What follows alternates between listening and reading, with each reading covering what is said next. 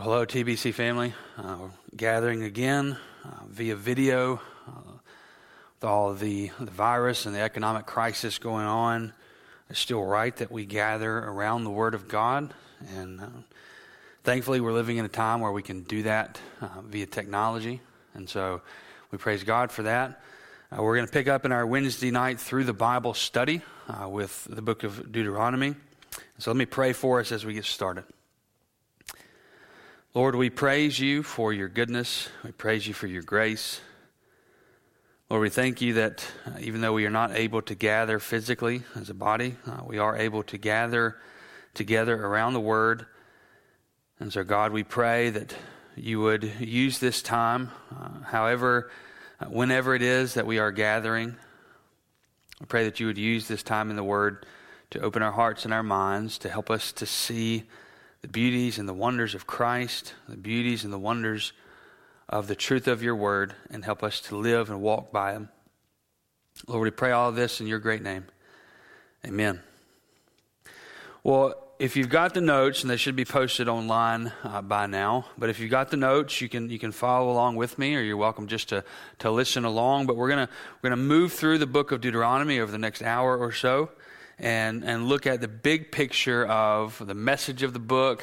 What is God doing in the life of Israel? How does the book apply to us now as the New Testament church? And ultimately, what we're going to see and where we're going to arrive is a major theme in Deuteronomy is the phrase, choose life. And so that's what we're going to see as we look at the book. The purpose and the theme of the book, we've come to the last fifth of the Torah, or the first 5 books of the Bible. And in this last book, it contains really the final 3 sermons of Moses' life. It contains a second giving of the law, which is really what the title Deuteronomy means. It's a combining of 2 words, deutero, which means second, and nomos, which is the word for law. So it's second law. It's the second time the 10 Commandments will be given, in addition to those 3 sermons from Moses' life, those last 3 sermons. And in the midst of those, he's reflecting on the nation's mistakes. That Israel has made numerous mistakes throughout its existence, and Moses is reflecting on those for the people, and he's urging the people not to make those mistakes again. We've come through the wilderness wanderings, the 40 years in the wilderness. We saw that in the book of Numbers. And now the nation is poised on the edge of the promised land once again, and they're about to make their entry into the promised land. And so Moses is urging them, remember where we've been, remember what's happened, remember all that we've done wrong, and don't do that again. Rather be faithful and honor the ways of God. And so Israel's entry into the promised land, what we'll see is the fulfillment of the promise made to the patriarchs. And we'll come back to that a number of times. And so the book leaves us with all this anticipation, all this hope that the people are going to enter into the promised land of God and live as his people. Well, you can see the outline of the book there on your notes. I won't take time to go over that. But listen to this quote. Deuteronomy calls upon Israel to obey Yahweh in order to enter and stay in the promised land. So there's 2 parts to that. They're called upon to obey in order that they may enter. Remember that the last time they were kept from entering because of their disobedience. But it will be obedience to God that will allow them entry into the land, but also staying in the land will rest upon their obedience. Only those who submit to Yahweh's lordship will experience his blessing. It is imperative to see that the call to obedience is predicated upon the grace of God, which means this: grace comes before the demand. And in this sense, the book anticipates the pattern of salvation found in the New Testament. So here's what this guy's saying. God doesn't call Israel to obey and then get his grace. He's not saying, if you obey, I'll be gracious to you. What the book shows us is that God's grace comes before his call to obedience. So he's saying, I've been gracious to you, therefore obey. I've given you the grace to obey, obey.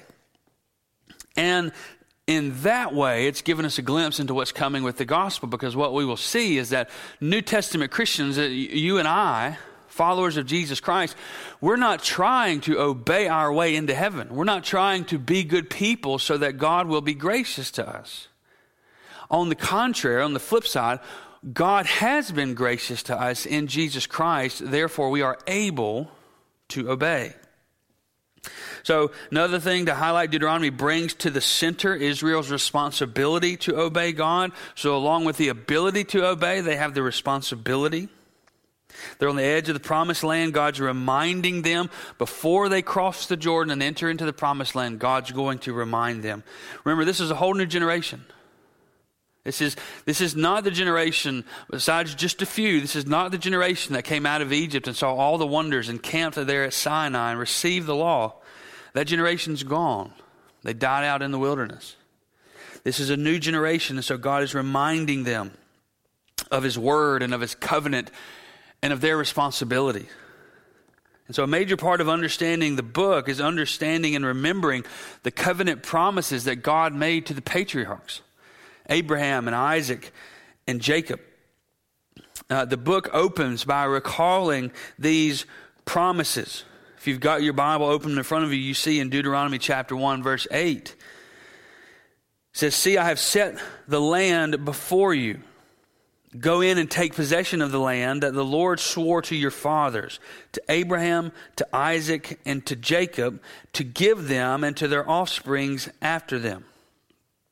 And so there they are, looking across the river to this land that God is going to give them.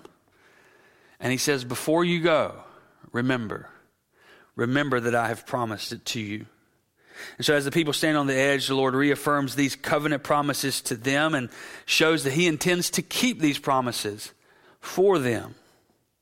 But before they enter, He will not let them forget the disobedient generation, those He wiped out in the wilderness. The disobedient generation's failure to receive the blessing of the land was due to their failure to trust and obey God. Remember, they too, 40 years earlier, were at the edge of the promised land. God had reaffirmed the covenant promises to them. The promises were theirs. They had sent the spies into the land. The spies came back and said, it's a wonderful land flowing with milk and honey, but oh, by the way, there are some people that we don't think we can conquer.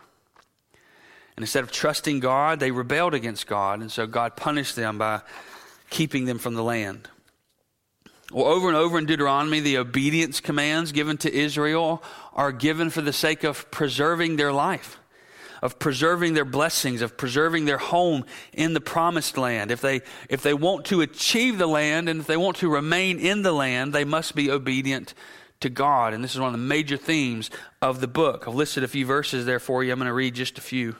In chapter 4, verse 1, we read, "And now, O Israel, listen to the statutes and the rules that I am teaching you, and do them, that you may live and go in and take possession of the land that the Lord, the God of your fathers, is giving you."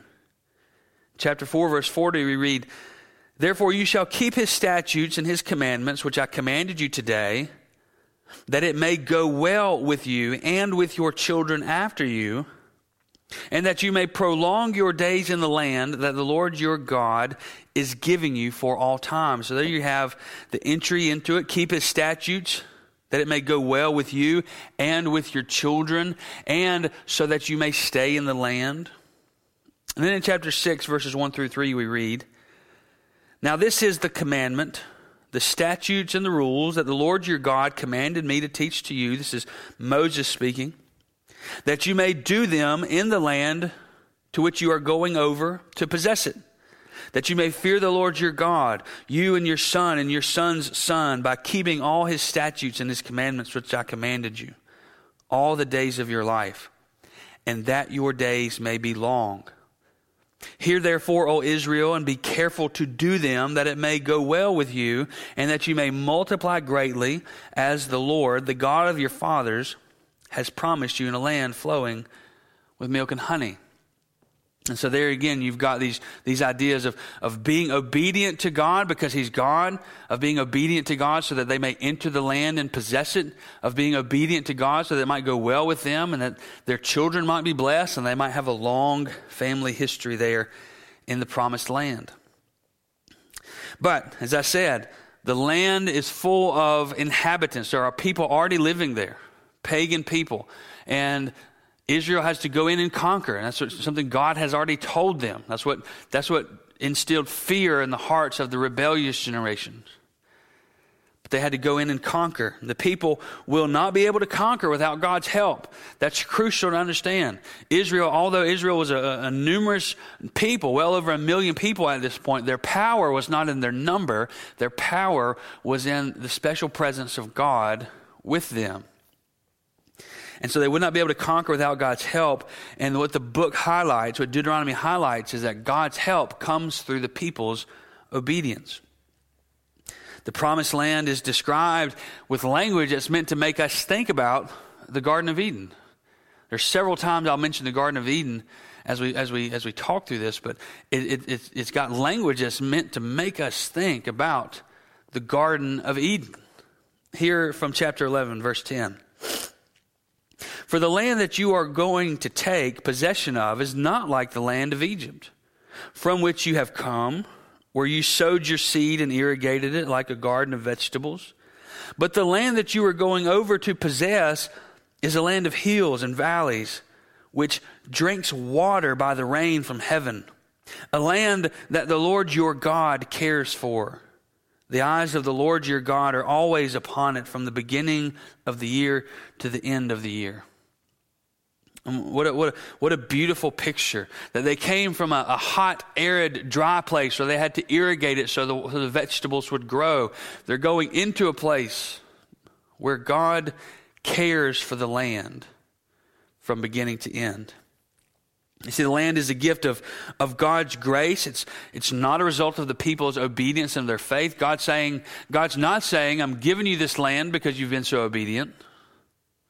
We need to make that clear, keep that in our minds, because obedience is such a huge part of Deuteronomy. And yet, God is not saying, I'm giving you the land because you've been so obedient. Because as we know, Israel has been, is, and will be a disobedient, stubborn people. But God gives them the land as a gift of his grace. And he's reminding them of this. So before they ever go over into the land, he says in chapter 8, beware, lest you say in your heart, my power and the might of my hand have gotten me this wealth. You shall remember the Lord your God, for it is he who gives you power to get wealth, that he may confirm his covenant that he swore to your fathers, as it is this day. And so God says, look, I'm calling you to obedience, but don't think that this is all because of you. The only reason you're going into this land, the only reason you have wealth, the only reason you're going to conquer is because I, God says, have made it so. And so Deuteronomy is one of the most important books in the Old Testament for understanding the rest of the Bible. If we're understanding all 66 of these books that we call the Bible, there's one story being told throughout the whole thing. Deuteronomy is a crucial linchpin, if you will, that holds a lot of it together. There's a lot of themes that come out that help us understand the rest of the Bible. And so for the next few moments, I just want to talk about some themes that emerge from the book that help us to understand it. And one of the major themes that emerges is the grace of God. And the grace of God is one of, if not the most prominent theme in the book. And it comes out in a number of ways. If you recall, while they're in Egypt, Israel was mistreated. They were abused. They were in Egypt some 430 years as slaves. And yet, God raised up a leader. He raised up a faithful shepherd to deliver his people out. We saw this in Exodus. He delivered them in full. Part of them weren't left in Egypt. It was a full, complete delivery from their slavery. Not only did he give them their freedom, he sent them out of Egypt with all of Egypt's riches. If you remember back in Genesis, God told Abram, I'm going to bless your people, but they're going to sojourn in a land not their own for 400 years. And when they come out, they're going to come out with the riches of that land. And Exodus tells us that as they were leaving, as they were making their exodus from Egypt, they plundered, or they took all of the riches of Egypt.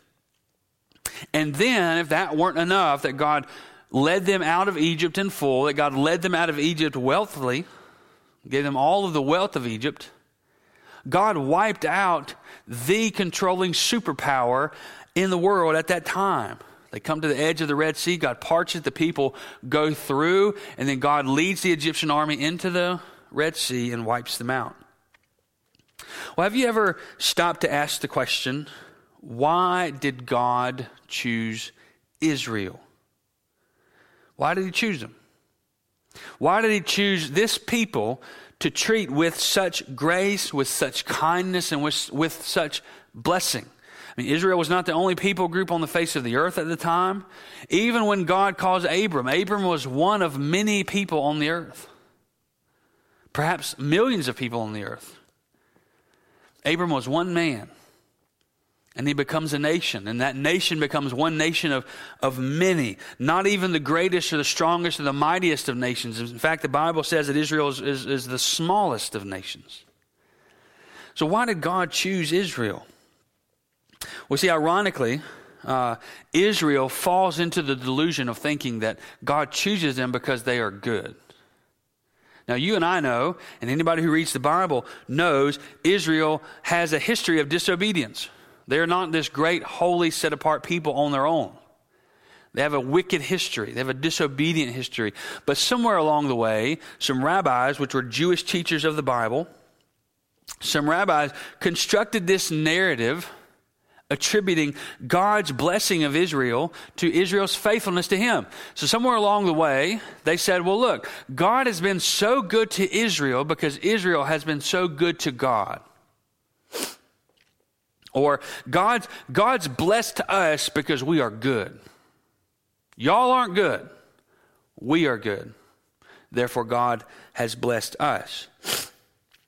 One scholar says, Deuteronomy proposes an answer that is diametrically opposed to this narrative. Why did the Lord choose Israel? Not because they were the only ones to accept God's offer, not because they were the only nation on earth that was good. It is a matter of grace from start to finish, for Israel was a stubborn and disobedient people. From God coming to Abram in Genesis 12 to Israel's entry into the promised land, which we'll see in the book of Joshua, God's grace has been front and center. Abram wasn't looking for God. God comes to Abram. Israel wasn't so obedient, God couldn't help but bless them. Israel was disobedient time and time again. Israel has nothing to offer God, and God didn't choose Israel because they were better than all the peoples of the earth. There are a lot of stories in Genesis through Deuteronomy that would show us Israel's no better. If you've never read Genesis 34, that's a highlighting of just how wicked the people of God can be. God chose Israel because he wanted to show them his love. That's a crucial thing to get here. That Israel was not this set-apart holy people, therefore God kind of gravitates towards them. Israel was not obeying their way into God's good graces. Israel wasn't obeying their way into God's heart. Part of understanding the truth in the message of the Bible is seeing that God was good to Israel because God wanted to show his love. Israel didn't offer God anything. God offered Israel his love. God chose Israel because he wanted to show them his love. And even though they showed no desire to truly follow him. There were times when they called upon God, when their backs were to the Egyptian army and they faced the Red Sea, they called upon God. God, save us. When they were wandering in the wilderness and they had nothing to eat or drink, they called upon God. And yet they showed over and over again that they really had no true desire in their heart to follow him, because after 40 days' time, while Moses had been gone up on the mountain, what'd they do? They said, well, let's get together and collect all of our gold and let's just make a calf to worship. And then at the edge of the promised land, when they were offered this land flowing with milk and honey, that God said, I'm going to give it to you, what'd they do? They said, we can't win these battles. God has only brought us here to die. They really had no true desire to follow God. You see, the wilderness generation, having seen God fight for them in Egypt and in the wilderness, did not trust God to fight for them in the promised land. Yet God would complete what he had begun. We see this in Deuteronomy 4, verse 20 and 37. We also see it in chapter 5, verse 6. God is saying, look, I've made a promise to Abraham. I made it to Isaac and to Jacob. I made it to the people while you were in Israel. I made it to Moses, and I'm making it to you today. What I have started, I will see through. I promised Abram that his people would gain the promised land, and here we are. You're about to take it. But you see, Paul in the New Testament picks up on this idea. It's not just a New Testament idea. It's a Bible idea. Because in Philippians chapter 1, verse 6, Paul says, he who began a good work in you will bring it to completion at the day of Jesus Christ. And in Philippians, he's talking about the work of the gospel. He who began the work of salvation in us will bring it to completion at the day of Jesus Christ. So many of us suffer from doubt, from doubting the assurance of our faith. Am I saved? Will I continue to be saved? And one of the things the Bible highlights from front to back is that those who are truly God's people can't stop being God's people. We can't lose our salvation. Because our salvation is primarily rooted in God's ability to finish it, not my ability to keep it. Which is a good thing. Because if it were reversed, if my salvation rested on my ability to keep it, I'd lose it every day. Like Israel. But because it's rooted in God's ability, because it's rooted in God's power to keep and to finish, then it's assured. So on the banks of the Jordan, about to enter the promised land, Israel's called upon to remember all that God has done for them so that they learn to trust him for the future. God is saying, remember all that's been done. Remember all that I have done, all the power that I've shown, and all that I've provided for you. Remember all of that so that when you look to the future, you remember, I'm trustworthy. I keep my word. I finish what I started. You see, their fear of what lies ahead, because Joshua will show us there were battles that lie ahead. There were struggles that lie ahead. There were challenges that were going to lie ahead. God was saying, the fear of what lies ahead of you is to submit to the faith of who God is and of what God has already done. As we look ahead to what's coming, we are to submit any fear to the reality of who God is and what he has done. You see, that has direct application for us today. We're facing a crisis right now that's a health crisis and an economic crisis and a cultural crisis. Really, it's a global crisis.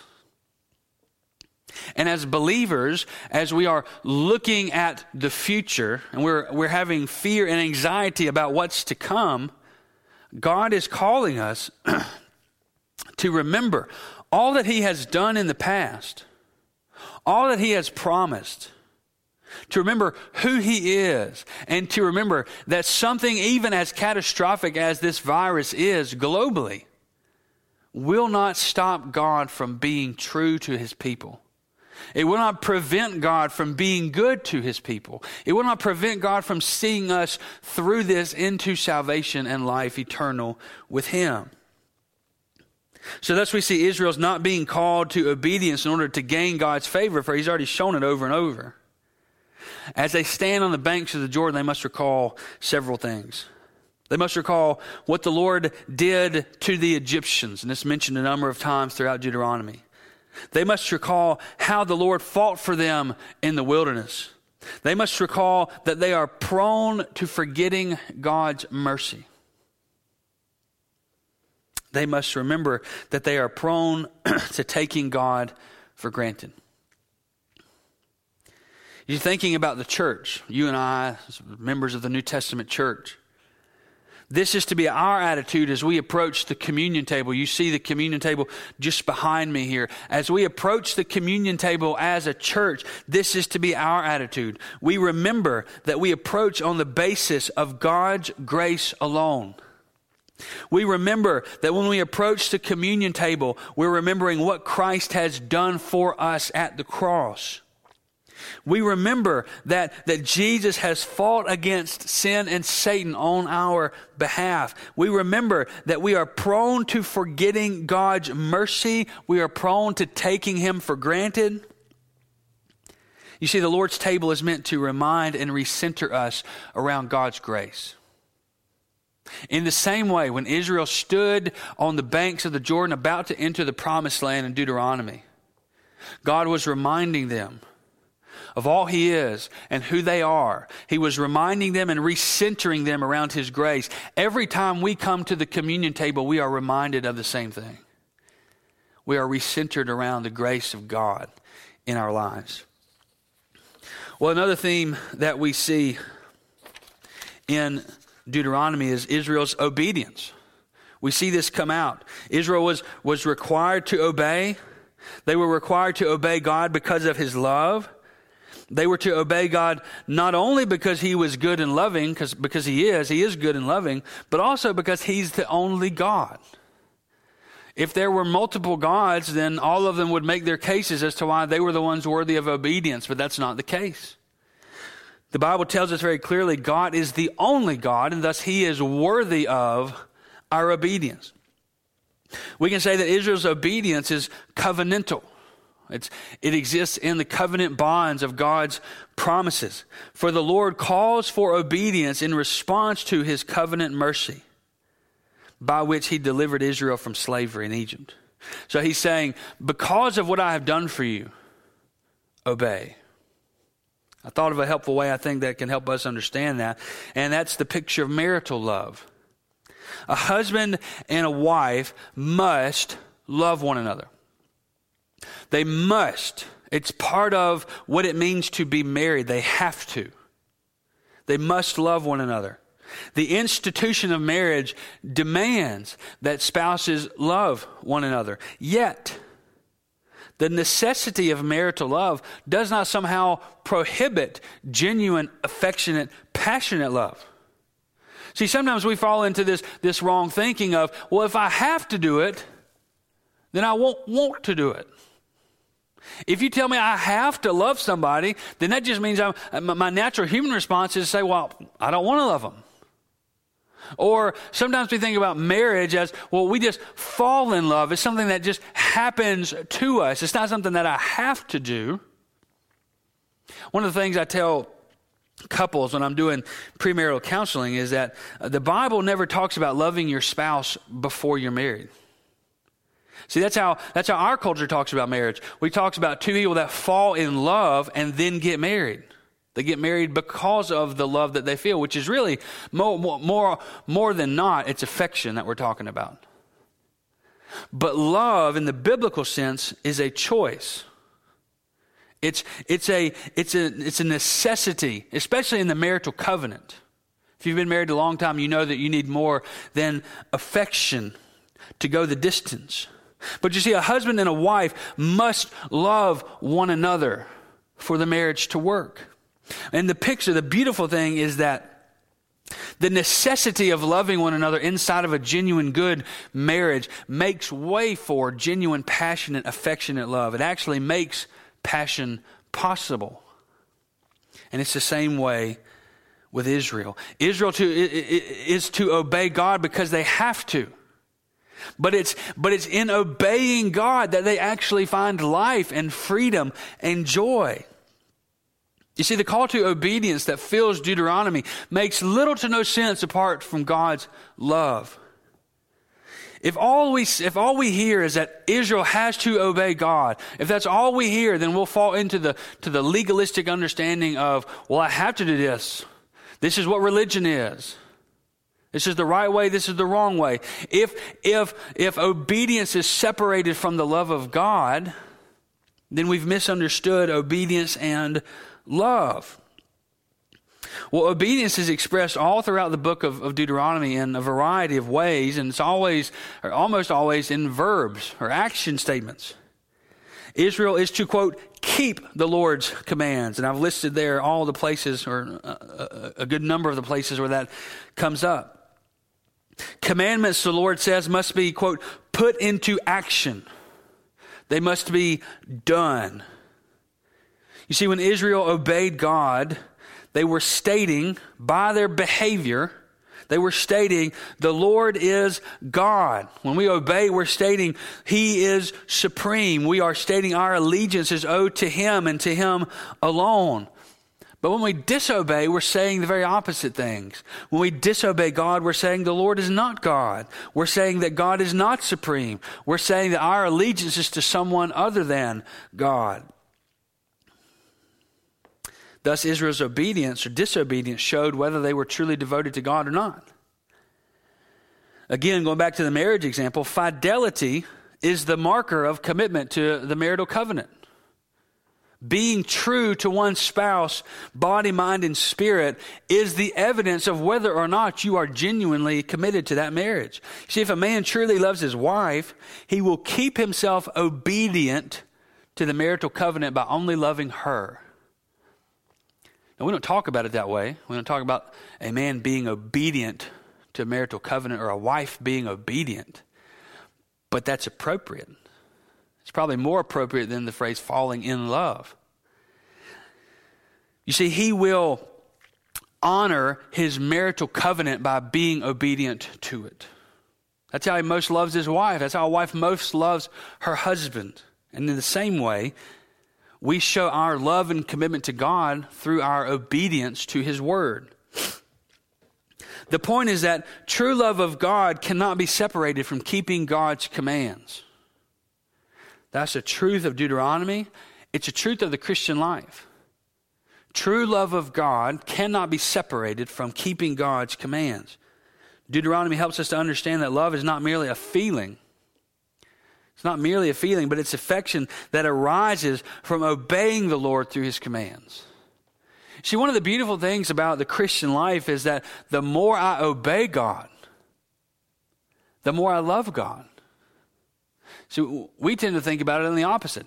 If I love God, I will obey God. And the Bible says, no, it happens the other way.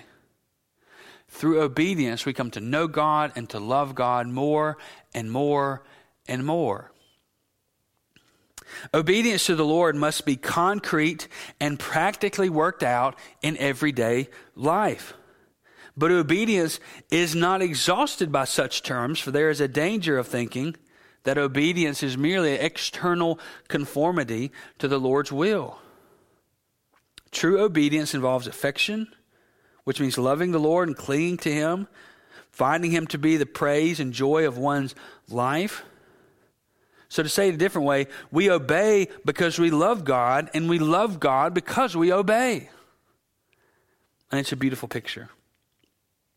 Well, the third thing we see in Deuteronomy is Yahweh's greatness and His supremacy, God's greatness and supremacy. Israel is called to live under God's kingship as they enter the promised land. They're on the banks, remember, they're looking at the promised land, and God's saying, before you go, remember that I'm your king. Here's how that's worked out. They're to live under God's kingship in the promised land by obeying His instructions. Again, it's a picture of Adam in the garden. I said a few times we're going to come back to the Garden of Eden. He too was to live under God's kingship in the land of promise. When the Bible opens, Adam is in the land of promise, and God is saying, I'm putting you under my rule. He said, you can have any fruit. You can eat of anything in the garden except that one tree. You can have dominion over the garden. Work it. Enjoy it. So in the same way, God is telling Israel, you're going into the land of promise, live under my kingship by being obedient to my rules. This kind of brings into clarity the offense of idolatry. It becomes clearer as we consider it in these terms. Because idolatry is giving our allegiance, giving our obedience, giving our love that is rightly due to God. It's giving all of those things to someone or something else. To love God means that we treat Him as supreme in our lives. To have an idol means that we are treating what is rightly, or we are giving what is rightly God's to something or someone else. Which is why idolatry is such an offense against God. It's expressly forbidden in the Ten Commandments in Exodus chapter 20 verse 4, and again in Deuteronomy verse 4, God forbids idolatry. They're not to worship anything in the creation, they are to worship God alone. Part of this is because God is present in heaven and on earth, and in theology we call this God's omnipresence, that He's everywhere. And His presence can't be confined to an idol. You and I, in our culture, idol worship is not overly prevalent. It is in Eastern culture. It was in the people in Canaan. They worshiped idols. God can't be confined to an idol. And so he prohibits physical idol worship, but He also prohibits idolatry, which is treating anything other than Him as God. This crystallizes the golden calf incident in the wilderness. The wilderness generation, the disobedient generation, has already fallen into this when they made their golden calf to worship. You see, Deuteronomy chapter 12, verse 4 reminds us that worship of God must be carried out in the ways that God says. We don't get to just come to God however we want to. We don't get to worship God however we want to. We worship God on the basis of what He has said. Well, the fourth thing we see that emerges from Deuteronomy is the theme of God's place and God alone. Big theme in the book is that Israel must worship God alone on His terms. God dictates where the nation is to worship Him. And the point is that Israel must approach God and worship God in the way and in the place that He commands. God tells them all throughout the book, you'll go here and make an altar. You'll go here and worship me here. You'll worship me this way. You see, Israel's entry into the promised land represents what some Bible scholars call God's people in God's place under God's rule. God's people in God's place under God's rule. This is how the Bible starts. We've got Adam and Eve, God's people, in the Garden of Eden, which is God's place, and they're under God's rule. He walks with them in the cool of the evenings. This is where the Bible finishes. Revelation 21 and 22, we've got God's people, the redeemed, in heaven, which is God's place, and God the King is there with them. They are under His rule. So the Bible starts this way, the Bible finishes this way, and the whole movement of the Bible in between is a return to that. You see, we lose that in Genesis 3. God's people and God's place under God's rule is broken because of sin. Here on the promised land, we're almost given a foretaste that it's about to happen again. Israel, God's people, is about to go into the promised land, God's place, and they're going to be under God's rule. So Deuteronomy teaches us to anticipate the whole storyline of Scripture. It's giving us pieces to help make sense of what God is doing. Well, the fifth thing is that we see is obedience for the right reasons. Not just obedience, but God's concerned that we obey for the right reasons. Moses not only calls upon Israel to obey, but he also gives them the reasons and the right motivations to obey. Obedience to God is linked to the well-being of Israel. He says, look, obey so that it will go well with you, because if you don't obey, it won't go well. It's linked to their staying in the promised land. We've looked at that a number of times. You see, if Israel turns away from God, God will eject them from the land. And unfortunately, as we'll see as our study goes on, we'll see that they are, in fact, ejected from the land for disobedience. The Lord promises blessings to Israel's children. He promises fruitfulness in their agriculture. He promises them good physical health. He promises them triumph over their enemies if they remain obedient. Their obedience is tied to God's blessing. And then in chapter 11 and chapter 30, God sets blessings and curses before Israel and calls them to faithfulness. This too is a glimpse back to the Garden of Eden, where God says, I'm setting before you the whole blessing of the garden. And here is the tree of the knowledge of good and evil. You don't eat from that tree. Here's all the blessing. And if you eat from this, if you disobey, curses will follow. So here again, the people of God is setting before them blessings and curses. Obedience will be followed by blessing. Curses will be followed, or curses will follow disobedience. The book itself is filled with many specific commands highlighting the reality that all of life in the promised land is to be lived out before God. They're not going to a place where God isn't going to be. They're not going to a place where God isn't watching them. They're going to a place where their entire lives will be lived out before God. All of life is religiously significant. You ever thought about your life like that? From the moment you get up to the moment you go to bed, all of life, every aspect of your day is religiously significant. It's all an act of worship. It's either worshiping God or it's worshiping self. And God wants to remind them of this. He gives them a number of commands, specific commands. They're to be concerned about justice and compassion. They're to be concerned about religious war. They're to be concerned about kings. They're to have a deep care for the poor and the needy. God is building all of this into his law. God wants them to obey for the right reasons. He wants them to carry out a religious, sanctified life for the right reasons. And that's because of who God is. Well, actually, we see that the book points us ahead. It's like a big arrow. There's a lot of Bible still left to come, and it's a big arrow pointing. There's things coming. And all of it's reminding, looking backwards, Deuteronomy is saying, now there's a lot coming. Israel's reminded to consider the outcome of disobedience. They're saying, hey, remember what happened. Remember what God has said. Now obey going forward so that you don't face the curses of disobedience, which they end up facing. The theme of blessings and curses looks forward to the future to come. They go through a time of blessedness. They go through a time where God does, in fact, bless the land. But the biggest arrow in Deuteronomy is the arrow of Jesus Christ. The arrow of Jesus Christ. And we see this in Deuteronomy chapter 18. You see, the people needed a prophet. They needed a leader.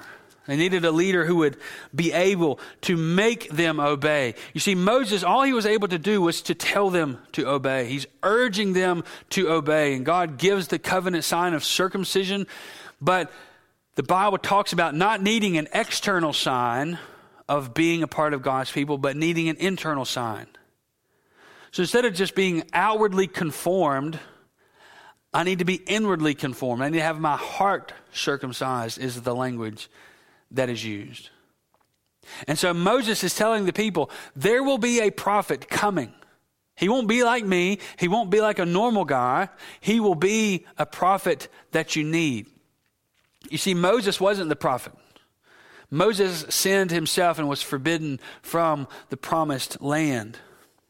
And in chapter 18 of Deuteronomy, we read these words, "The Lord your God will raise up for you a prophet like me from among you, from your brothers.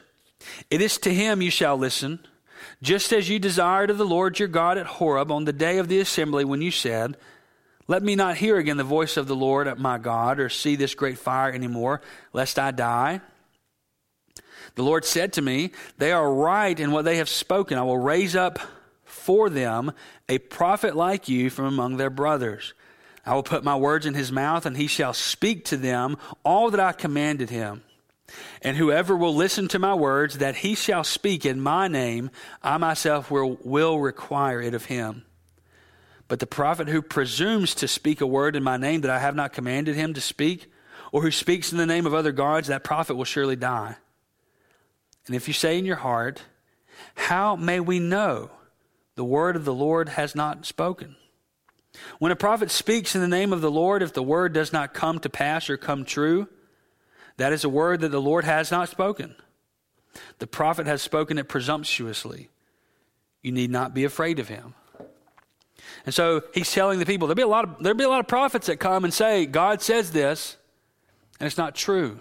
But there will come a prophet raised up from among the people of Israel who will circumcise the hearts of God's people. He will not just give them the outward sign of being religious. He will fix their hearts so that they obey for the right reasons all the time. And that prophet is Jesus Christ. Israel needs a prophet to arise, a prophet better than Moses, a prophet who can circumcise their hearts so that they will truly love and fear and cling and obey God. Moses, while remembered as one of the great leaders of Israel, was not that prophet, nor do we see this prophet arising very quickly afterwards. It's not until the coming of Jesus Christ and the dawning of the kingdom of God do we see such a prophet arise. And so Deuteronomy has this massive arrow pointing. He's coming. He's coming. Well, how do we reflect upon and apply Deuteronomy to our lives? Because it's important that we do. Deuteronomy is part of God's word. It has much to say to us about what it means to live the Christian life today. And while there's much to say, I've distilled it down into 2 points. We need to see that God chooses his people. We also need to see that we must also choose God. And we'll talk about those briefly. God chooses his people. The one true God acted sovereignly to save the Jewish people from their slavery in Egypt. You see, if the people wanted to be saved, they would have tried to save themselves, but they didn't. As a matter of fact, once they got out of Egypt, what do we find them doing? Whining about God having saved them. They said, hey, the cucumbers and the fish were better. Let's go back. But what we see is that God acted sovereignly. That means all powerfully. He did so because he promised to save them. He promised them his love. The people, starting with Abraham, gave God plenty of reasons not to love them. Abraham, Isaac, and Jacob all gave God reason after reason to not continue his promises. If it were dependent on them, then he had plenty of reasons to give up. But because he had promised, because he was the one working, because it was all from God, he saved them. God acts sovereignly to save. We see this in a number of ways. He is sovereignly saving the people in the Exodus from Egypt, something he promised 430 years prior, or actually more than that, prior, now coming to pass. We see it displayed in his sustaining of the people in the wilderness. If God wasn't sovereign, there's no way he could have moved 1 million people into the wilderness and fed them and watered them and kept them alive. We see it in his giving of the law and the blessings and the curses. We see it displayed in the people's triumphant entry into Canaan. That God works sovereignly. That God acts sovereignly makes his supremacy clear. If God's not supreme, then he's not sovereign.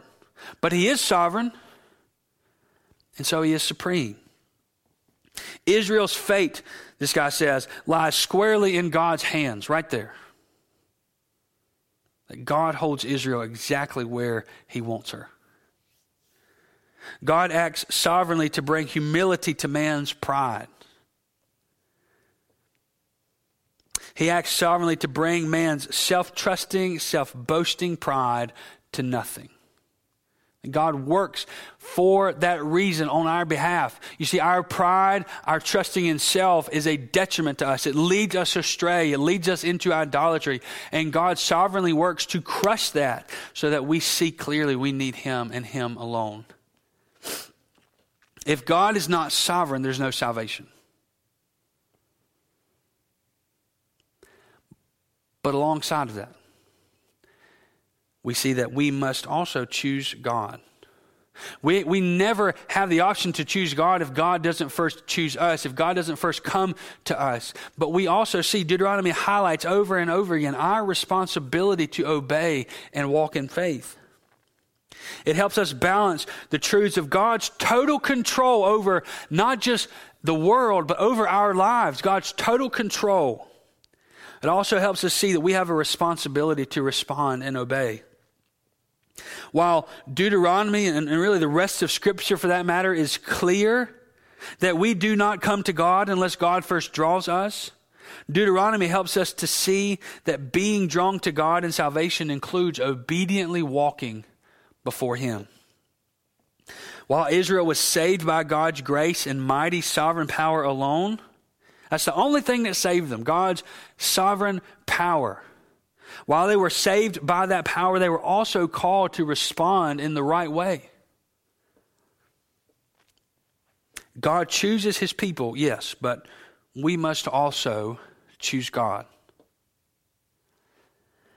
The choice before us is the choice God places before Israel in Deuteronomy chapter 30. If you have your Bible, go ahead and flip over to Deuteronomy chapter 30, verse 11. You see, to obey God and walk faithfully before Him is to choose life. To disobey and disregard God is to choose the way of curse and death. So I want to close with these words. Moses says, "For this commandment that I command you today is not too hard." This is Moses speaking to the people. "The commandment that I command you today is not too hard for you, neither is it far off. It's not in heaven that you should say, 'Who will ascend to heaven for us and bring it to us so that we may hear it and do it?' Neither is it beyond the sea that you should say, 'Who will go over across the sea for us and bring it to us so that we may hear it and do it?' But the word is very near to you. It is in your mouth and in your heart so that you can do it. See, I have set before you today life and good, death and evil. If you obey the commandments of the Lord your God that I have commanded you today, by loving the Lord your God, by walking in His ways, by keeping His commandments and His statutes and His rules, then you shall live and multiply, and the Lord your God will bless you in the land that you are entering to take possession of it. But if your heart turns away, and you will not hear, but are drawn away to worship other gods and serve them, I declare to you today, you shall surely perish. You shall not live long in the land that you are going over the Jordan to enter and possess. I call heaven and earth to witness against you today that I have set before you life and death, blessing and curse. Therefore choose life, that you and your offspring may live, loving the Lord your God, obeying His voice, holding fast to Him, for He is your life and length of days, so that you may dwell in the land that the Lord swore to your fathers, to Abraham, to Isaac, and to Jacob, to give them." See, here's the application of Deuteronomy. The people show us, the rest of the Old Testament shows us, the people can't do this. God says, I'm setting before you obedience and disobedience. If you obey, salvation will follow. If you obey, blessing will follow. If you disobey, curses will follow. And you'll be expelled. And what we see is that God's chosen people, God's special people, can't do it. So it's foolish if you and I think we can do it. So here's the actual full biblical application of this passage. What God has set before us today is Jesus Christ. What God has set before us today is not this set of rules that says if we obey, we'll go to heaven. If we disobey, we won't. What God has set before us today is Jesus has obeyed. Jesus has fulfilled all that God requires. And so when we read this text of Scripture through the lens of Jesus Christ, when we come to verse 19 where it says choose life, what God is saying to us is believe upon the name of Jesus Christ and be saved. You see, the Christian life is not some magic formula. The Christian life is the way to joy. The Christian life is the way to knowing God and having an abundance of joy and steadfastness in our hearts. It's the way to handle a global crisis like the coronavirus with hope. Because we know that our God is sovereignly working all things out for the good of his people and for his own glory. And so just as God called Israel to obey, the same call is placed before you and I today. Because of Christ, obey. Because of Christ, walk faithfully before God. Because of Christ, choose life. Let's pray. God, we thank you that we can open your word and share in it together. God, I pray that you would bless the time that we've spent. Pray that you would bless your word in our lives. Lord, thank you for the clarity that the Bible brings to obedience. You require obedience of your people, Lord, but you require obedience because you are good and you are worthy of it, but because it is the path to life and joy for us. So Lord, help us to see that following you is the path to life. That there is no life apart from your Son, Jesus Christ. That there is no following you apart from your Son, Jesus Christ. Help us to see, O God, that you are good and that you are sovereign. Help us to see, O God, that there is life in no one but you.